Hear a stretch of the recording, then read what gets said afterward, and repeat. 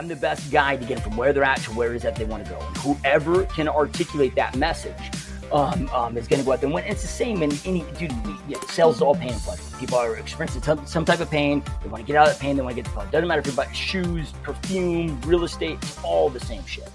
Totally. Take us into podcasting, because podcasting was obviously a huge growth for you. Why did you do it? What did you love about it? Where has it taken you? Yeah, dude. So it's been a lot of fun, man. It kind of started because I just exited not from operations from my real estate business. So not only am I out of production, now I'm completely out of operations. So I'm bored. I'm looking for things to do. And at that point, I've been a guest on a lot of other people's podcasts, and so forth. And I'm like, dude, look, I love to learn. I love knowledge, right? And part of it was every time I was on other people's podcasts, not every time, but a lot of times, I was just like, dude, they're not asking the right questions. Or, there's just something in me like, I think I could do this better, at that time. So, but it just really intrigued me. I was like, dude, cause again, man, I'm binging other people's podcasts all day long. I'm a freaking, avid, self-developer, if you will. So yeah, I just decided to launch it, start it. I had no idea where it was going to go. I had, no monetization plans for it. Originally when I set up, I was like, okay, what's going to be a win for this? I'm like, okay, there was 2 guests that I was like, okay, if I can get big enough where I can get these 2 guests on, I'll classify this as a big win. One of those was Grant Cardone. And then the other one, my who's now, a great mentor of mine. But like one of my favorite all time, or I shouldn't say one of my favorite all time serial entrepreneur, Ryan Blair.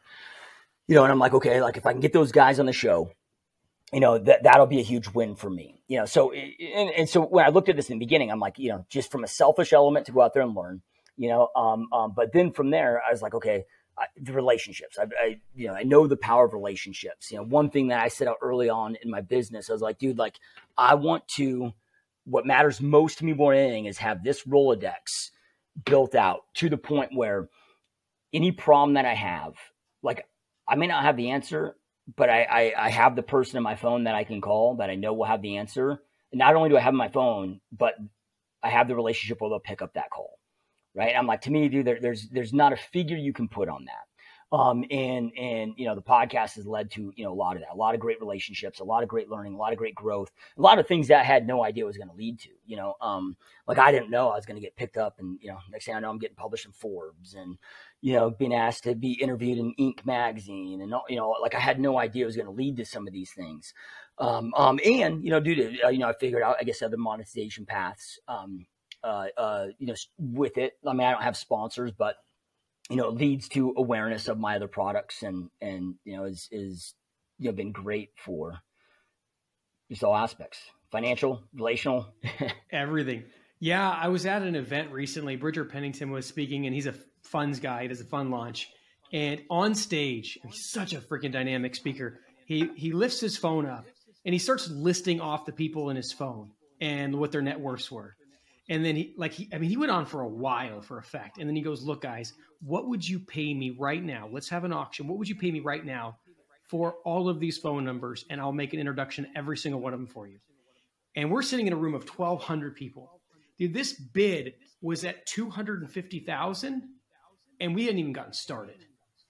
And It was like, you said there's no figure on it. And I think there is no figure on it for you, but there might be a figure on it for somebody else, right? It was just so wild. And it just kind of takes me to like this idea of talk to me about the value of relationships. We've interviewed 200 7-figure people in the last year. Every one of them says relationships is the most important thing in their business, in their life. You've been podcasting for years. What has been the net effect so far of the relationships you've had? Yeah, dude, it's so tough to quantify, but like, look, dude, if I got myself into a bind and I don't know, I needed $1 million wired to me in the next 24 hours, like I have the people that I know would make that happen without questions asked, now hopefully, that never, like I would, that's not why I seek these relationships. I think a lot of people seek relationships for the wrong reasons, trying to get something out of it, from that standpoint. I mean, I'm genuinely, truly looking for a friendship, and I want access to their mind, and hopefully there's something that I can contribute as well, or maybe I can learn from them to then eventually be able to contribute, to them as well. Not everybody. I mean, I have some people that I don't know how I can ever repay them for what they've done for me, because they're at, such a higher, like, I just, I'm always looking for ways, but just imagine that, I mean, I have several mentors and that I have good relationships with now, that I am always like, they have a lot of my brain power, always thinking of ways of how I can improve their life and their business. And how many other people do they have? They probably have laundry lists of that, right? Like, so, for them, I guess it's another element of leverage there. So, yeah, I mean, dude, it's led to, a lot of great relationships, a lot of great, I have business partnerships launched off of it. It's led to, I not too infrequently, I mean, just the amount of opportunities that gets pitched, I mean, there's not a week that goes by where I don't, get 3 or 4 opportunities pitched to me. And a lot of these, dude, it's like people that are like, hey, dude, like, I just want to give you equity in my business just so we can have access to you. They're not asking me for anything at this point, now, even though with those, I mean, most of my stuff, turn down, because it's like free isn't free, right? For sure. And what happens if they go negative, right? Are you on the hook for the loss and so on and so on? Yeah. But even, I mean, there's, I've got great attorneys. So, we would make sure that take care of that. That was built in the, cake. So, but still with that, it's still computing power, dude, right? It's still, you only have so many hours in a day, so much, brain space to think about. And, and I'm one that, like, if I'm going to get involved in something, dude, I'm going to give it a lot of thought, a lot of time, and a lot of energy. And you just can't tell all things, So I don't know if that answers your question, but. Yeah. So you had these visions in your mind, like getting the Grant Cardone, getting the Ryan Blair. Was it everything you thought it would be when they were on? Like better, like way better. Okay, so give me the details. Like it's like a, like pretend like we're 2 teenage girls. You just had a date, right? Like, what was the lead up like? What was the interview like? What was the post like? Yeah, so all right, with Cardone, I'll start with Cardone. Now, it took like 2 years to get him on, dude. His company, his team did not care so much about the amount of downloads and views. What they like, I had to write like essays, dude, about the impact he and his content have made on my life, and what impact that would make on, my listeners' life, right. And so forth. And I thought that was super fucking cool, dude, right. So but then, okay, I get him on. And of course you you podcast long enough, dude, like, they're like tech issues happen, dude. No. I mean, and it didn't happen with either of these two, thank God. Oh, good. But, I was like, shitting my pants with both of them, right. But like, dude, I had one not too long. Like, this was maybe a couple years ago. But internet just now I have 2 different internets. It was backups, whatever, in case one ever goes out. And but dude, we found out like everything goes out, and then we found out freaking rats got into the internet box outside the building and chewed through the lines, dude. Right? And that was in the middle of a guest, dude, just gone. Right? Okay, well, most guests you can apologize, get them back, cool. Okay, are you gonna get, I mean, some of these cats, if you look at like Ryan Blair, calculate his time, $36,000 an hour, 24/7. Like, okay, like, that's gonna be tough to, get a second chance. With Cardone, I mean, he was only supposed to give me 30 minutes, gave me a full hour. To the point where his assistant, you can actually see it even on the interview. His assistant, keeps coming in to interrupt him, like, "Hey, you got to get off, like, you got to go." But he was just, I guess he was enjoying the podcast. Dude, you were freaking nailing it. To a point where then, like, it's like he ends up like hollering at her to get, and I just thought that was super cool. I know that dude gets a lot of haters out there, but I've had a few different experiences with him where I've been able to spend, a good length of time with him, and like in a one-on-one capacity, one-on-one setting, and. Dude, I can tell you, man, like that dude, I mean, he's, just one of the most kind, sincere, just like, I mean, like, I don't know, I got nothing but love for the guy, and then with Ryan Blair, it was different, man. I mean, the podcast was epic, but his, I had to look for, cause again, this guy's busy. He's unattained. Like it's very hard to get a hold of him. Now, I don't have, my podcast might be large in the real estate space, but we're in a very small space. So like I might get 200,000 downloads a month, right? Like big podcasters, getting millions, that per episode plus, right? So, you do like this on, it was difficult. So I started looking, I had to play, just like going after a dream client, I had to sit there. So found out he, wrote a new book. He had his, nothing to lose or everything. Yeah. Nothing to lose, everything to gain book. Well, then he wrote a secondary book that was kind of the sequence follow up to that, Rock Bottom to Rock Star. So I found out he was like was publishing this new book and was getting ready to do a new book launch. So I went out there. Now, before I even had him on, but I was like, I'm going to get this guy on. Yeah, right. So I'm like, okay, let me go out there and I'll pre-order 100 of his books. So I pre-ordered 100 of his books. And then I was like, okay, I'm going to do a giveaway where any of our listeners, now our listeners have to go buy his first book, right? And then they have to, show, proof of purchase, like shoot me the proof of purchase. Then from there, I'm going to send them a free GSD mode shirt and a new book. And I'll pay for shipping, pay for everything, right? So, all it's not that it was a ton, but it was like, maybe, I don't know, I can't remember the exact cost, maybe $15,000 all said and done by the time I was done with it, of that. But to me, it's like, okay, like, cost me $15,000 to get a dude on the podcast, but I had to put all that together. I had to pitch it to his PR person, how it'd be beneficial to his book launch, and yeah, dude, the interview was epic. It was great, but that one led to, a much deeper relationship and now we talk quite frequently and just, yeah. So I don't know. It was both of them were unique and different for different reasons, dude, and epic. How many nights of sleep did you lose between the time that it was confirmed that you were going to do the podcast and the time the podcast actually happened? Yeah, dude, it was, I would say, dude, the 24 hours before, man, there was much sleep, and it wasn't so much nervousness. Excitement, dude. And I was just nervous. I wasn't nervous to interview them, because I like, with Grant, I'd already met Grant. I already talked to Grant one-on-one. I already, Ryan, I hadn't, but I'd read every one of his blogs. I've watched every one, every time that he was on Fox or, Donnie Dwight show or whatever. Like, dude, it's like, man, like I knew that dude's content better than he knew. Like I studied him. Like when he released his documentary, dude, I had a company reveal party, right, to watch his documentary and, just because he's been such an impactful, entrepreneur on my life, right? Like, read it, each of his, at that time, not his secondary book, but dude, Nothing to Lose, Everything to Gain. I was going through a very tough time in business, because I had just lost everything, when that book came out. 2017. And I was having to rebuild and no, that was not 2017. This was, years before that. 2017, that was a different lesson for different reasons, but I didn't lose everything. I still had some left. Yeah. This was, about, I don't know, it was about halfway through my career. So this is probably about 10 years ago, that I, made some bad investments, did some stupid stuff, lost everything, got $100,000 of business credit card debt and had to figure shit out. But through that, dude, like that's when I, discovered Nothing to Lose, Everything to Gain. And it was just on repeat, dude, like every day, just, cause he's going out there and it, goes through, a similar situation. Now, that business, he finally sold it for $792 million, but it was, riding that roller coaster, but it gave me inspiration, right, through that time. So, yeah, both were, it was epic experiences, dude.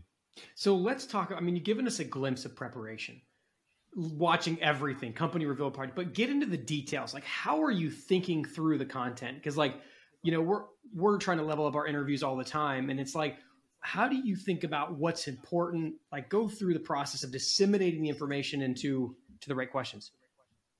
Usually with most guests, dude, like I'm not a fan of scripted content, so, we'll kind of have, a framework of what we go through, like what got them into entrepreneurship, what led them there, and what was that start like, and, but we just let the conversations go with wherever they're going to go. Now with both of them, I was a little bit more, not just a little bit more, much more, planned out. Now I didn't shoot any of them the questions ahead of time. Good. Yeah. Right. But for me, it was like, okay, I really want to dial this in. And then I was, with each of them, I'm like, okay, things that maybe I knew just from, studying them, heavily, that maybe most didn't have awareness of. But also it comes down to, because when you're on the podcast, at least how I approach it, I look at this is the only thing that matters, dude, is those watching and listening.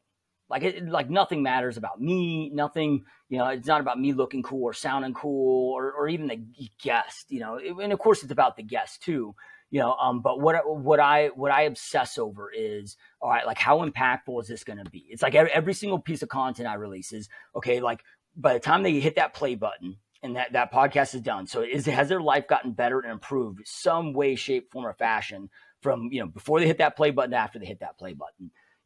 So with that, I'm just, really breaking down, okay, what type of questions, what type of things that I know or believe will highly connect with our audience that they can learn from, and so like with Ryan, it was, dude came from the gangs grew up in gangs in LA and on the streets and almost in life in prison, what he learned from that. So, I mean, the dude that came from absolutely nothing, right. And then went to go out there and build this empire, but went through those hardships. So it's like, okay, well, I know that pretty much every one of our listeners is either going through a hardship or has gone through a hardship, right. And this is going to be true for any entrepreneur, but I really kind of poured into those, right.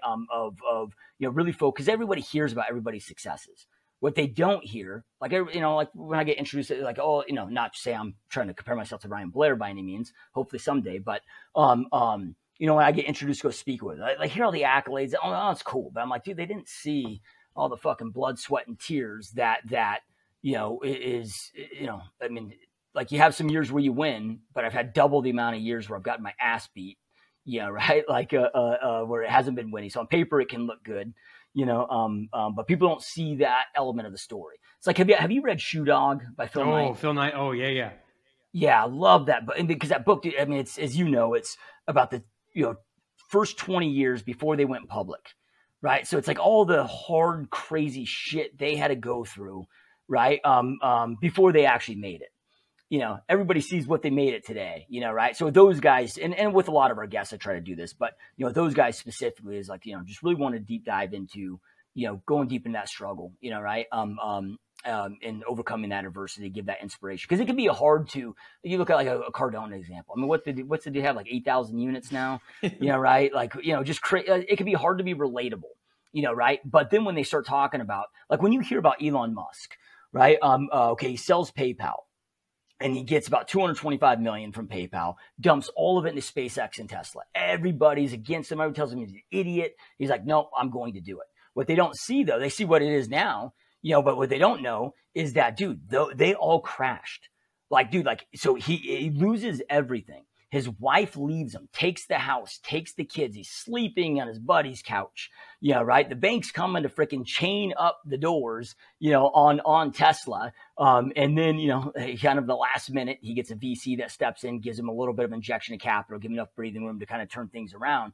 But people don't see about that. But like for me, when I hear that, okay, like now I'm like, okay, now I can relate with that dude. Yeah. I mean, it makes that more relatable of okay, like everybody goes through those pain points and struggles, dude. And then I think that, at least for me, I find a lot of inspiration when I hear more of adversity, people overcome it.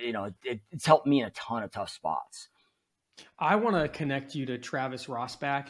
Are you familiar with the company Hydro Flask? Yeah. We just interviewed him on the podcast recently, and his story was like so Shoe Dog-esque. It was crazy. So if you're into that story, I think you're going to love this story. I'd love to, man.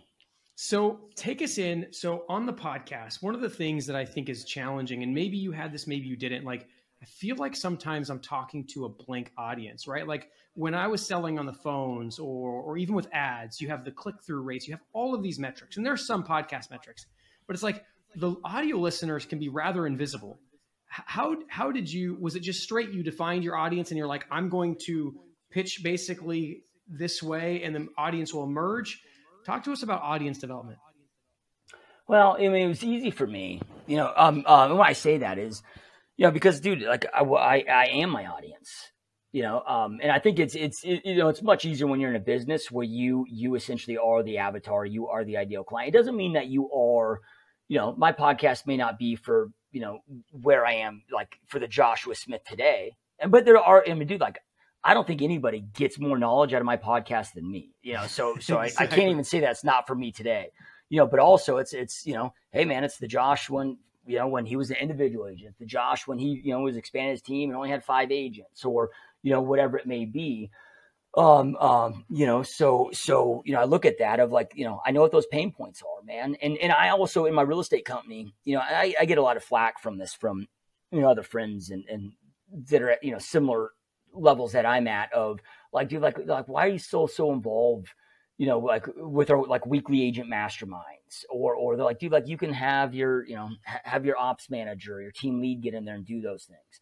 You know, I mean, number one, I freaking love it, you know, but number two, you know, I think it's important to you know, because like you forget some of those pain points. You forget what it's like to be brand new. You forget what, you know, like, you know, like you can get too detached from the flagpole.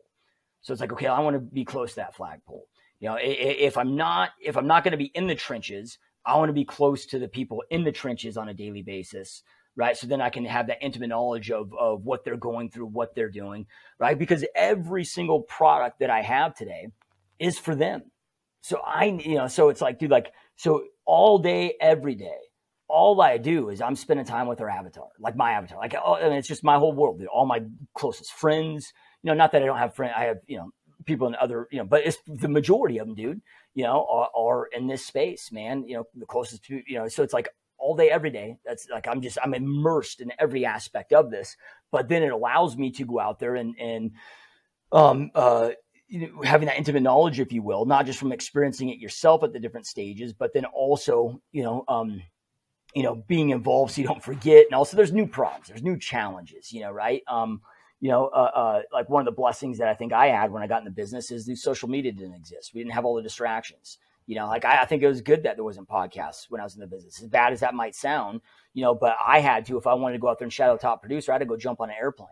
But there's something from an airplane, like when you jump on an airplane, you're shadowing, you know, a Chantel Ray or Ryan Finch or you know, Leo Pareja, and you're going around their office, or Chad Goldwasser, and you're meeting them, seeing their energy, seeing what they do. Like there's an element of that just you can't get from a Zoom call, you know, right? Or you know, whatever. So, but anyway, you know, yeah, I mean, I guess that's it for me, dude. It is, you know, I'm just, and then, you know, everything that I'm creating, every piece of content, every guest that I'm having, again, I just, you know, and it helps me because I guess I'm introverted. So it's, you know, I hate posting shit about me. I hate the whole social media, got to do selfies. Like to me, it has just such a kind of narcissistic turn off feel to it, you know? So what helps me with it is, you know, okay, like I don't think about me with any of it. It's just that obsession over my audience, you know? But then, yeah, having that intimate knowledge of what it was like to be at those pain points, what it like that they went through, you know, what kind of messages that they can hear, you know, from that. And I think too, you know, I've had certain guests on, like one time I had a guest that was, you know, in cybersecurity, he worked for the CIA, and his job is a cybersecurity specialist, was to go out there and hack other like new codes. Yeah, right. Like he was trying to like go out there and break shit to try to break in to see how secure these things were. You know, okay, like that was a very difficult podcast for me. You know, I mean, it was kind of interesting to learn about it, but I'm like, sure. I didn't really have, you know, right. Yep. So, and then I also, from a guest selection standpoint, now my podcast, I mean, yours is, you know, a lot of different but mine's, you know, very real estate heavy, or entrepreneur heavy, you know, right? Like I just stay in the lane that I know can, you know, we can have a good conversation. And you know, and a lot of it due to, you know, because you know, this might sound contradictory to what I was just saying, obsessing over the audience, but you know, just because I guess I am our avatar as well, is, you know, like, dude, I think of and ask questions and focus on what is it that I really want to know. Because I know if I'm really learning from a guest, and if I'm getting like inspired and learning shit from a guest, I know our audience is going to be learning a lot from that guest too. Well, and it forces, like, the people that are willing to continue to listen are the ones that would ask the same questions, and that's why they're engaged and so on and so forth. So would you say that you get more out of the preparation for the interview or the interview itself? The interview itself, I do very little preparation, dude. You know, up until recently, you know, I had a booking manager for years. And outside of like the big guests that I would tell them that, like, you know, like a Grant Cardone, Ryan Blair, like outside of that, there's been very few, like I didn't know who the guest was until about 10 minutes before the podcast, you know, so I would show up, you know, like I had Ryan Serhant on. I had no idea. I wish my podcast booker would have given me a little heads up on that. Cause I was like, all right, I haven't watched $1 Million Listing in 10 years. I don't know what the fuck this guy's up to. But I know he's a big name. It would have been nice for me to be a little bit more prepared for that, but I didn't freaking know until, you know, right where I was jumping on, you know? Now today I went back to just booking my guests myself. And a lot of that was just, I was getting burnt out and bored of the structure where it's just like, okay, I'm just interviewing. Now, when I don't want to say random people because it sounds terrible. They're great, amazing. We had qualifications, that they had to have, but they weren't necessarily people that I was like, oh, like I want to interview this person. Okay, like, we just had on, but now that I'm, went back booking them, it's like, I went back to creating more content myself, right? So a lot of it's more just me speaking now on certain topics than as guests, but the guests that we do bring on and have on, it's somebody like, I'm like, I want to interview this person, so I just, came across this girl named Melissa Ricks, out of Northern Florida, and she has a very unique team built, doing 200 units a year. She's the only agent. She's got admin team, whatever, but it's all just repeat referral business, dude, and just built a business in a different way, a different model. And I'm like, okay, this is interesting, right? I heard a couple of her other podcasts. But that was somebody I was excited to have on, so that, that was me doing a little bit of preparation, but historically, dude, the preparation's been like zero for me. Dude, we're in such the same boat and we're doing such volume that preparation gets tough. And it's interesting too, because there is a big distinction between they're very successful and they're a great guest to talk to, right? That they're interesting. How much do you balance like this person's a fun conversation with this is their level of success? For me, it's, I don't know. I don't know if I really put much thought into it. I mean, when I say that with my booking manager, I had them, like, I was like, okay, I want you to go out there and watch their content. I don't want to have yes or no answers, a dry personality, like, have somebody that's, doing cool shit, right. But then that also, like they've been good on other interviews, right. They, like we can, make it that conversation. Cause I have had a couple guests in the past, dude, where it's just been like a yes or a no. And it's so hard to like, pull intel out of them, dude. And it's like, yeah, I love the guests where like you ask a question, they go on tangents for 30 minutes. And you have to figure out how to like hop in there and box them a little bit. Well, and I don't even try. I'm just like, cause if somebody does that, at least for me, it's like that shows that what they're passionate about. I'm like, let just them rip, dude. Cause like for me, I never wanted to be that podcast interviewer. And I don't think there's a right or wrong, but some people try to make it more conversational, right? My interviews it's an interview, right? It's all about the guest. Like I'm just here to ask the questions, shut up, I never, try not to interject, whatever. Everybody's got different styles with it. And I don't think it's right or wrong, but I'm there to learn, right? With that, but yeah, that can be tough when they're giving yes or no answers. So, I made sure with him, it was like, like I didn't care if somebody was brand new in the business, maybe they're only doing, I don't know, 60 deals a year, right? But maybe, they're crushing and doing all that through TikTok. Okay, well, that's somebody that's doing something different, that's doing something interesting that can bring value to the guests. So I don't care if somebody's doing 10 million a year or $1 billion a year, in volume, as long as, they're like, they've got something to contribute. They have, something unique, and so forth that we could talk to at a high level, during the interview. But, yeah, I mean, and then outside of that, like I've had one, I guess I don't go live with mine. So, like I had one point, dude, where I couldn't release it. Like the guest was such a douche, dude. And he, like everything was a sales pitch. He had a product to sell. And like, when I asked him a question, he'd just be like, oh yeah, it's in the coaching program. Like, go here to buy it. And the dude was just, I mean, it's such an embarrassing douche, dude. I'm like, I can't fucking release this thing. Like this guy, like, and I just messed him out for him. Like, sorry, bro. Like, tell me that message. What did that message look like? Well, I cut the interview short, but I was just like, dude, I can't release this, dude. Right? Like this is just, this isn't an infomercial, man. So, appreciate your time. And it's supposed to be like my interviews are typically between 60 and 90 minutes or more long form. We cut that one. Like after about 20 minutes, I realized that, okay, this isn't going anywhere. And I tried to be, kind and polite. And then I rewatched it to be like, okay, is it as bad? Because how sometimes like when you're recording content, you think it went one way and then you rewatch it and you're like, okay. Like all the time for me, at least when I'm recording my own separate ones, I'm like, oh, dude, I think that was dog shit. I'm like, then I watch back. I'm like, oh, no, that was actually pretty cool. Right? That was good. That was of quality. So after watching it back, I was like, all right, dude, I can't. Right? So, I just met and I didn't hear back from him. So. Right on. It's so interesting. I don't know if you stack your episodes. Like we do ours on Fridays. And that's one of I love that because we're in the mindset, but then it's also like, dude, we'll interview somebody and it's like freaking doing a dance. Like it's so perfect. It's like back and forth. It's incredible. And then we go to the next one and it's just like not. Like Yeah. For you, how do you schedule? Like, do you do a lot at once? Do you just kind of spread them out? Yeah. Yeah. Is this still being recorded? Are we still jamming? Dude, Like, we're still jamming, bro. Okay. Okay. Well, I thought so, but then I was like, well, I don't know. Like, is this stuff that's still being released or not? Not that my answers would change. I was just curious. Yeah. So for a long time, I had it where all my podcasts were just every single Thursday.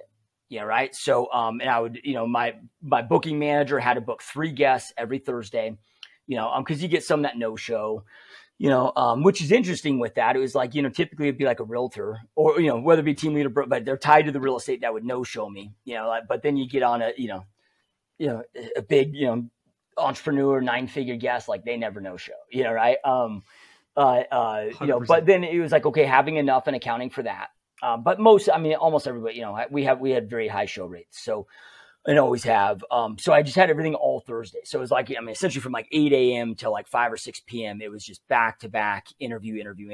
So I could just knock it all out in one day. I enjoyed that. Like for me, it was very meditative, if you will, because it was like that whole day. Like I couldn't, like I had enough time in between guests sometimes to slam a protein shake, take a piss, jump on to the next interview. And if the interview went long, sometimes I didn't have, sometimes I'd be sitting there for 3 or 4 hours, being able to do any of those things, right? Because we'd book them in 90-minute slots, 15-minute break, 90-minute slot, identical, right? But again, like I found it to be, because like, especially in today's day and age, we're so just distracted. We're so, pulled a different direction. So, like being able to just sit there and do nothing but focus, because when you're interviewing guests, as it's not like you can, when you're doing it unscripted, it's like I have to pay attention to every single word that they are saying. I'm taking detailed notes. I'm paying attention to it, right? So we can continue that conversation. So, so I really enjoyed it, dude. So, 8-hour blocks of just, however long it ended up being of just full 100% focus, man. So I found that to be really powerful for me and just a good kind of focus exercise. Now today though, dude, it's just whenever, like I just open it up whenever they select a date, it doesn't matter whatever my, calendar's open for. Now I'm getting ready though to jump back into more interview podcasts. I've been doing like, one a week or one every other week as far as that. Then I've been banging out, 3 or 4 episodes with just me a week, and doing some different things there, but I want to get back more into the, interviews again. So we'll see where I'll probably do something very similar, in the future. Because in the podcasting world, dude, it comes down to content, man. Like you gotta be, if you want to grow this thing, like you got to be doing 5 releases a week. I just had these 3 gals reach out to me that are growing a podcast, and reach out to me and want me to coach them on it. And I was like, well, I'll talk to you. I said, I don't know if I can coach you on it or not. Like that's not like a thing that I do. We can talk if you think that there's, a benefit, then, here's my hourly rate. Here's what this would look like. And, but when I was talking with them, same thing. I'm like, look, dude, like you're throwing a rock in the ocean, dude. Like you got, like it is massive frequency, in a noisy, crowded space, dude. Like you got to publish out great content. You got to publish out a lot of it. People want it frequent, and, a lot of people get taken back by that, but it's what it is, dude. And like anytime I've stopped, dude, it's not like you think this stuff's evergreen. It's not as evergreen as people think. Right. Yeah. It lives on the platform forever. It doesn't mean people are watching it forever. Yeah. Yeah. People want new, dude. Like I've been podcasting for 8 years. I took about an 8-month break. And with that, I went from like 200,000 monthly downloads down to maybe 20,000. Like when I so it was still getting some evergreen. Yeah. It was just, I think on YouTube, it went like, YouTube's never been my big portion of the audience. And I think, I get it, like long form, people are probably listening when they're driving on iTunes. I get, about, I don't know, close to 10x more on audio than I do, on YouTube. But let's just say YouTube was, 50,000, views a month. That went down to like 5,000. And then, on like, Stitcher, Google Play, iTunes. Yeah, dude, it dropped about 90%. Some people were still listening to the evergreen, but it was, people want that consistent new. And dude, like I just started, paying attention to my own behaviors. on podcasts. So I'm looking, I want the new shit too. Right? Totally. So, so I get it. Yeah, totally. So where do you see yourself going? So you're about re-engage. Is that more of a passion play, or is that like, hey, I want to specifically grow this thing back to 200,000-300,000 downloads because that was a big top of funnel for you for, the boot camps and all the coaching products? Yeah. I had to put the pieces together, as far as the like I mentioned, the domino. So, podcast is kind of the beginning of the awareness, and then strategically, having the plays, the opt-ins, to get them, through the, the funnel ladder, if you will. But yeah, I just, realized, especially from, stopping it for that period of time, I didn't realize, because when you're looking at the marketing analytics, it's like, okay, it's like, it seems like everything is like, okay, Facebook ad, webinar, to purchase, but anymore too with kind of the Apple and Facebook war where this started, with blocking, tracking pixels. And, it's so difficult to get cross-platform tracking anymore, accurate, good, analytics and data. So dude, I didn't really know the true impact that it had until I stopped. And then I was like, oh crap, like it was much bigger than I had anticipated and thought, but yeah, with the moves that, and taking that time off, that it led me to get clarity on, not only that allowed me to understand or just truly realize that I was in the right space. Cause I think a lot of entrepreneurs probably realize, okay, like, am I in the right niche? Cause the first time I was like, okay, like I felt like I had to prove myself outside of real estate, right? Like I just, like, I don't know why, but I just was like, I didn't feel like a real. So you're not a one-trick pony. In this niche. Yeah. Yeah. I was like, dude, I want to go go out there and prove myself in other niches, other businesses, other, for whatever reason, had that thought process. And, but through all this, I'm like, no, like this is, where I want to be. This is where I need to be. This is my purpose, my passion, my obsession, my love. But now I just want to do it at 100x higher of a level than I've ever done it before.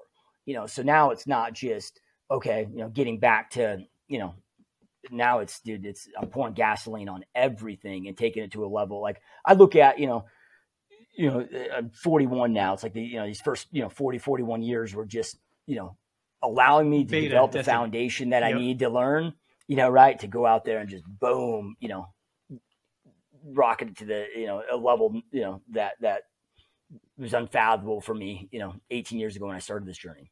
Yeah. Well, and you've already gone through the midlife crisis. So you are 100% certain that for the next 40 years, your balls to the wall all the way to the end. Yep. Nothing else I want to be doing. Yep. Nothing else.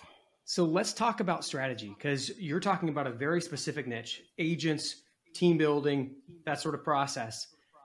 You mentioned earlier, it's a rather small niche in a sense, right? A couple 100,000 people, et cetera. In your relaunch, 100 times better. Are you thinking about expanding or just going 100 times and keeping that tight of a niche? Yeah. I stay in the real estate space, having different, like right now we're working on insurance, so we can bring that into play too with real estate space, where it's, life insurance, auto, call, house, really, honing in the ancillaries, but then figuring out not just how to do that on a just a brokerage, local brokerage scale, but really how to do that and scale that to a national scale. And then even having products within that, cause like looking at this, it's okay. The ancillaries have been big for big brokers and teams, but only big brokers and team leaders benefit from those ancillaries. So it's like, okay, well, most agents, if you're doing 50 deals a year, okay, you go talk to a title JV, they probably want nothing to do with you because it's not enough volume, or same thing with mortgage, right? Your typical mortgage JV, let's just say, well, not typical, but let's just say, it's a 50 grand buy-in, and then you get 49% of the net net profits of whatever. It's like, okay, there's got to be a certain amount of volume to make those partnerships feasible, for those JV partners. But it's like, okay, well, let's create products and create spaces and create partnerships, where we can go out there and bring this to the agent side, where it's like, okay, it doesn't need to be a significant buy-in. It can be a lower buy-in, but then, okay, hey, like on the insurance play, dude, like, okay, if you're doing, 1 to 2 policies a month, well, over 5 years, right. Even as an individual agent, okay, well, that could become to get to a point where it's 80 or 100 grand a year in premium renewals, but, and then it also insulates for, like future commission compressions that might come down the pipeline. I mean, we'll see where it goes, with, these iBuying companies, a lot of these will probably be obsolete and, through the shakeout. We'll see where it goes. We'll see how this stands. But, my guess is that at some point, commission compression is going to continue to happen and be inevitable at some point, so, but giving, those opportunities for the agents, and then when it comes to software, man, it's, creating tools and, software that all agents can go out there and use.